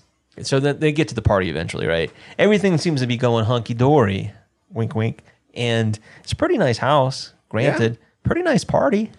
Okay, so I'm not leveling this at this movie. I'm leveling it at all of these movies. Have you ever known a house party cool enough that it warrants a secondary loser party on the outskirts? On the outskirts. Now, granted, I didn't go to very many high school parties. I went to a few, but not a whole lot. Have you ever heard of this phenomenon actually happening? I can't say, man. Outside of 90s movies. Honestly, not that I can think of. where the losers all hang out Nah. a block away from the party, watching the party. No. That ain't happening, dude. Mainly because I think at this age as well, people have too much pride to be doing that to themselves. Like, I'm going to just hang out here in spite. It's like, no, you're not. You're going to be going back home, You're gonna sit here. You doing and whatever your you're friends into, are still gonna hang out, talking shit. You're gonna talk shit while you're sitting there playing fucking Mario. Yeah, I was going to say, whatever you're into. I was going to say, whatever. D&D, Mario, whatever. It doesn't matter. The whole point is you're not hanging out, like in their case, maybe 100 yards or whatever. And like I said, this isn't at this movie. This is at all In of general, these movies. right. Because it happens a lot in 90s Can't films. hardly wait. All these films harken back to that. There's all these tropes they're doing because it fits that 90s, Milieu. whatever this is. Yeah. I kind of like it too. But it gets us more shipwreck. Yeah, I like it too because Eddie's out there. He's like, "Get me in the party. Why can't you?" She's like, "I'll try." She's one of us now. She's one of those girls. He has some funny lines though throughout. I mean, he's not in it for very long. Even the lunch scene where he's, duh. He's good. I like him, man. He's pretty funny. Anyhow, the party, and this is where I say is everything seems to be going swimmingly to her until those jock dudes start showing up. It was going swimmingly enough where I'm like, why don't you all actually just become friends? I know. That's like, Did you guys see how easy this was? what the fuck? I You know are they're- all having it a is legit so good silly, time man. right now. I'm glad I had enough, at least in high school, because this is a film, of course. Mm-hmm. But in reality, at least my version of my own realities, and this for me at that age, time, and place and all that stuff, is I had enough foresight to know that all this cliquish shit was going to slowly fade once you get out of high school anyway. So, what's the fucking point? It's stupid. Because we talked about this. Is like I played sports too, but I didn't feel like a jock because I was also in nerdy classes. I was doing nerdy shit and on top of it. So I had friends in all these different cliques. I got along fine with everybody. And I was like, it's the same thing. It's like it's so easy. Just quit being a dick. And my school was just way too small to have really rigidly defined cliques. They Yeah. were there, Right. but Probably not magnified like this. no, not at all. Because I graduated with 39 other kids. Wow. Yeah, so we got probably So it's less 260-ish. cliques and more like there's a couple groups, and Right. it's not like they're super against each other. Everybody has known each other Right. since they were in diapers. dude, what are you doing? Yeah, we've got dirt on you. What are you doing? Do you not understand? Anyway, what they're doing, these dudes, they're revealing the game to her, right? Because they're passing the playbook around, all the scores. And on top of it, right, as that's happening, they're revealing the point system and how everybody's involved. And they start taking digs at her friend, Lisa. I'm like, damn, that's so dirty. Cold-blooded. Damn. I mean, even for high school, that is super cold-blooded, dude. The shit they're saying. Zach, he's like, something about splitting her in half. Mm-hmm. Like, damn, you guys are fucking dirty. Anyway, the sex tape is playing on the monitors at the party. They're antagonizing her, and then, I like the warble and all that stuff. That's another thing that almost feels even more real now with everybody having a fucking camera in their pocket. Putting everybody on blast. And that's pretty much what this is doing. They're putting her on blast just to poke fun, just to, get their little jollies off or what have you. But unbeknownst to them is our homegirls got telekinesis and they're fucking with the wrong one. They just fucking poured pig's blood on the bitch. Yeah. Boom. They just all It's signed done. their death warrants. This rampage is good, right, It is dude? really good.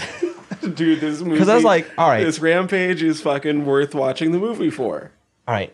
Before we get into it really quick, I do want to say this, at least on my end, is when you see like the posters and stuff for this film, you always tend to see her with the outline of her, right? Yeah. And I'm like, if you don't know anything about this film, and if you're trying to think that this is like a direct sequel to Carrie or any way trying to mimic, or it's not. It's a little misleading is what I'm getting at, right? And it's advertisement. So when you do get to see this, I'm like, whoa, this is gory. This is good. And that's what I'm saying. It's a little misleading because when you see her and stuff like that, it's hard to get a sense of who she really is just based off that picture. And so it's a little, that's what I'm saying. It's a little misleading, but it has a really good payoff is what I'm getting at. If you have apprehensions, what I'm getting at about watching this film based off of that, just watch it, man. It's good. It's good for its own reasons. And because of that, that's what I want to get at, is when it kicks off, I was like, oh shit, my nuts start going gore galore because homeboy gets head decapitated. Yep. Right? Then you get the 2-for-1 hot poker death scene. That's good. Really good. I was like, damn, well, her character, not the actress, her character deserves it because it's like, all right, bitch, you done enough. You bring in trouble again. Right? What are you doing? Same results happening inside. This time you happen to... It's kind of like Final Destination, right? You finally met your death. Death finally got your ass.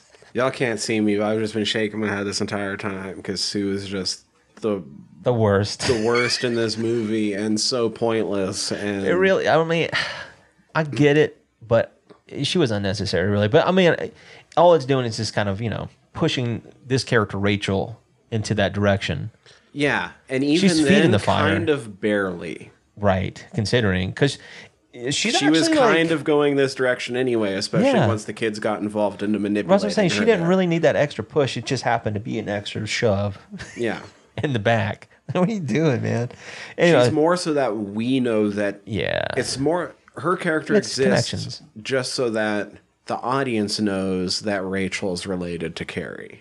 Right. Otherwise, it's an afterthought. Honestly, it was to me. All right, 2-for-1 headshot. That was good. Then you get the death by CDs, and I was like, oh. The CG was kind of weird. Right. But death is good. The death was good. Okay. This is what it reminded me of. Coincidentally, another film shot not too far from the location of this film, a little east in a town called Greensboro. Maybe from where they shot this film to Greensboro is about an hour and a half, 2 hours maybe, somewhere around that range. Anyway, that film is a film we talked about not very long ago.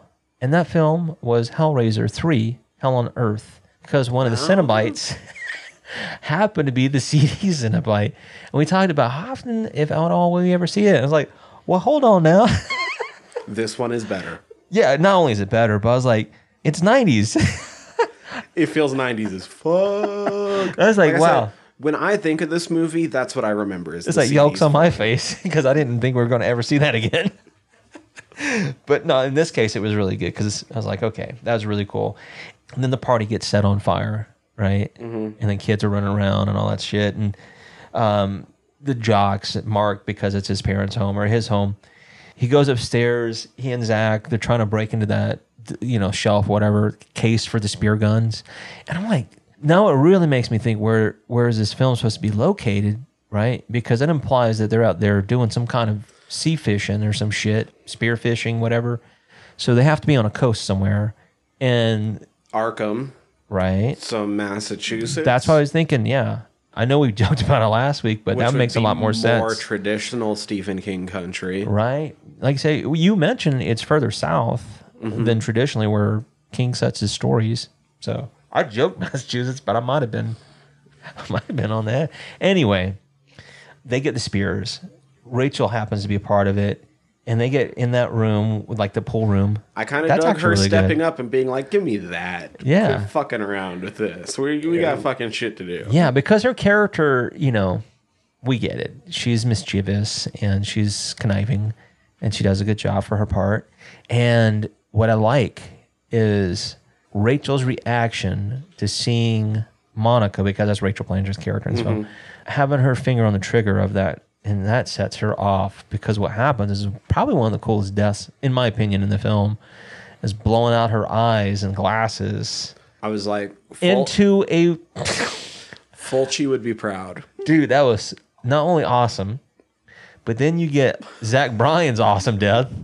Because when she's falling to her death, Rachel Blanchard, that is, she happens to chunk her spear into Zach Bryan's junk and pull the trigger at the same time, blowing his shit out. Maybe through his ass. Yeah. Something like that. His but tank. They definitely connected some that was awesome. Some sort of gore to the end of that fucking harpoon. That was good. And it legit looks like he gets his fucking nuts and fucking wiener ripped right All out of his it. fucking asshole. All of it. I was like, damn, was not anticipating that, but I really liked it. That was awesome. And so that leaves Mark, right?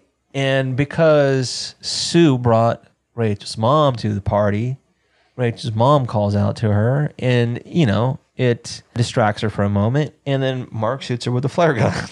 And, you know, she goes into the pool. There's a little moment there where she's still using her telekinesis. She pulls him into the pool.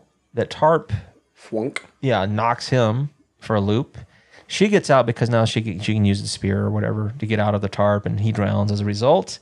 Her mom goes over, and I'm like, man, this film denies her basically, right? She has a Margaret White moment where she looks down at Rachel, and she's like, you're not my girl. Just like the devil's in you, you know, all that stuff. And then she runs off. What the fuck was that? Her mom just runs off. And then she's like, God, I just want to die. Just please, let me die. Before we get too far past it, I enjoyed this pool scene more than I did the American Inside. I can understand. That's how bad those remakes were. Because this wasn't a great pool scene. It really wasn't, but I agree. Yeah. Yeah, American Inside. I get it. Jesus. Yeah, it's about unnecessary. But Jesse, Jason London, and Tracy arrive, and that kind of, you know, wakens Rachel back up. And then she uses her telekinesis, like, all right, Tracy, you're done. Basically. This is what Jason said. It's kind of funny. Is part of that roof or whatever that is collapses on Tracy, and then he goes over and tries to lift it up, and then she's like, no. Sets that shit on fire, and he's like, all right, they're all dead. Everybody's dead. Let's get out of here. Like, no shit, Captain Obvious. Tracy, for being the main That was so antagonist quick. throughout this, Yeah. done. That was it. That was like, all right. Honestly, that's probably the most realistic thing they did in this film. Honestly, like, if you're going to get rid of somebody, don't do like, I mean, we get it. Film does it for film's sake. Carries the movie along. But in reality, you have the chance to just drop a ceiling on someone. you're going to do it. If you got the power and you're going to do it, you're going to do it. You're not going to wait at the third act. She walks in. This is a one-act show, bro. Yeah, that's it. I just That's hadn't seen you early enough. Now that I see you, you're Yeah, done. and that was that. So in film logic, it doesn't make sense, but in reality, it does make sense. So, you can debate that, I guess, in this film. Anyway, yeah, she has her untimely demise, I suppose. And they have another moment where, Romeo and Juliet, in their case, it's like, I don't believe you. You're still a part of them. No, I really love you. Here's the book. Oh, hold on. Instant replay in New York. Let's go to Secaucus. How does telekinesis enhance? Right. He's like, no, I really do love you. Let's go to the film. Right? And he goes, yeah. She's like, oh, hold on. You really do love me. And then that's when the roof collapses once again, and she shoves him out of the way, and it falls on her. And, she's like, you just need to leave. It's like, no, I'll die with you. She blasts him. She uses her telekinesis to blast him into the pool, so that way he can survive. She dies, right? A year later, once again, this is a la I Know What You Did Last Summer, a la Carrie as well. Is Jason London is in university. He's taking care of Walter, and he's in his dorm room. The window starts to open, whatever, close it. And then she walks in, or crawls in, and you're like, oh, there she is. She didn't die. Cool. And they kiss, and then she crumbles, and then he wakes up out of his nightmare. And then I do like the shot, granted, is you realize it's midnight. And I was like, oh, that's maybe they're alluding back to like Carrie being accused of being a witch, the witching hour. Yeah. Right? The mirror where Carrie has her mirror. This is a different case, I suppose. But you get the picture of Rachel in the corner of Jason's mirror. And it's the infinite mirror shot. But also, if you see that sticker in the background, do you see that? It says Infinity's Edge or something like that. Edge of Infinity or some shit like that. I was like, oh, man, they did that shit. But the whole point is like it's kind of leaving you with that Carrie ending a little bit, like the Sue Snell character waking up out of that nightmare. This is sort of just like bittersweet, like Yeah, but in their case, because it's love, it's and- tragic, you know. Yeah. he survived, but she's not dead. She's not back. She's dead, and he's burnt, and Yeah, it's sad, but it's not bad. Like I said, legitimately everybody he grew up with is dead. I know all his dude bros. I mean, you know, he's in university, so he can get some new dude bros. No big deal. You know, in his favor too, he's in university. At the university that was scouting him after the game. Now, for all the film buffs out there, here's another Stephen King connection.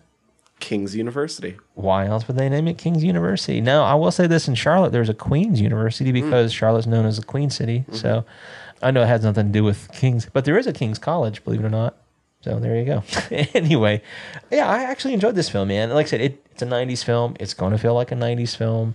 I like 90s films. I grew up in the 90s. The cast is pretty good. The film itself, it surprised me with a lot of its shots. Like, I like those black and white. Bits. Yeah, those look good. And like I said, it reminded me a little bit of American History X stylistically. Not the same film, of course, but yeah, it's a pretty good film. It's not bad. It stands on its own feet, even though it tries to connect itself, and it does, to Carrie.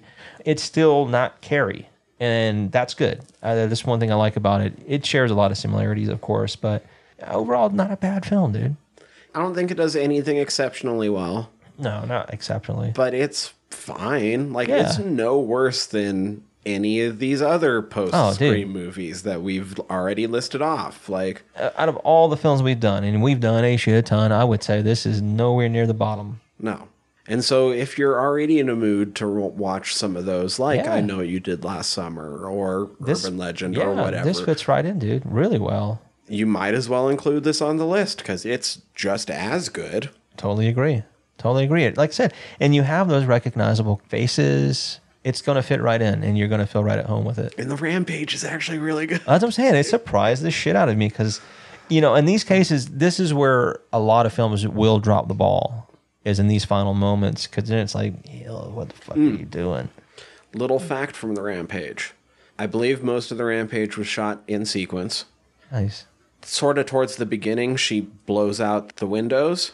Yeah, I read about it. The fake glass actually cut her up a bit. Yeah, so I from thought that they point, used, like- from that point forward, they never show her back. Yeah, like I read that they had to shoot that like 3 different times because one she like blinked and so, another one she moved or some shit.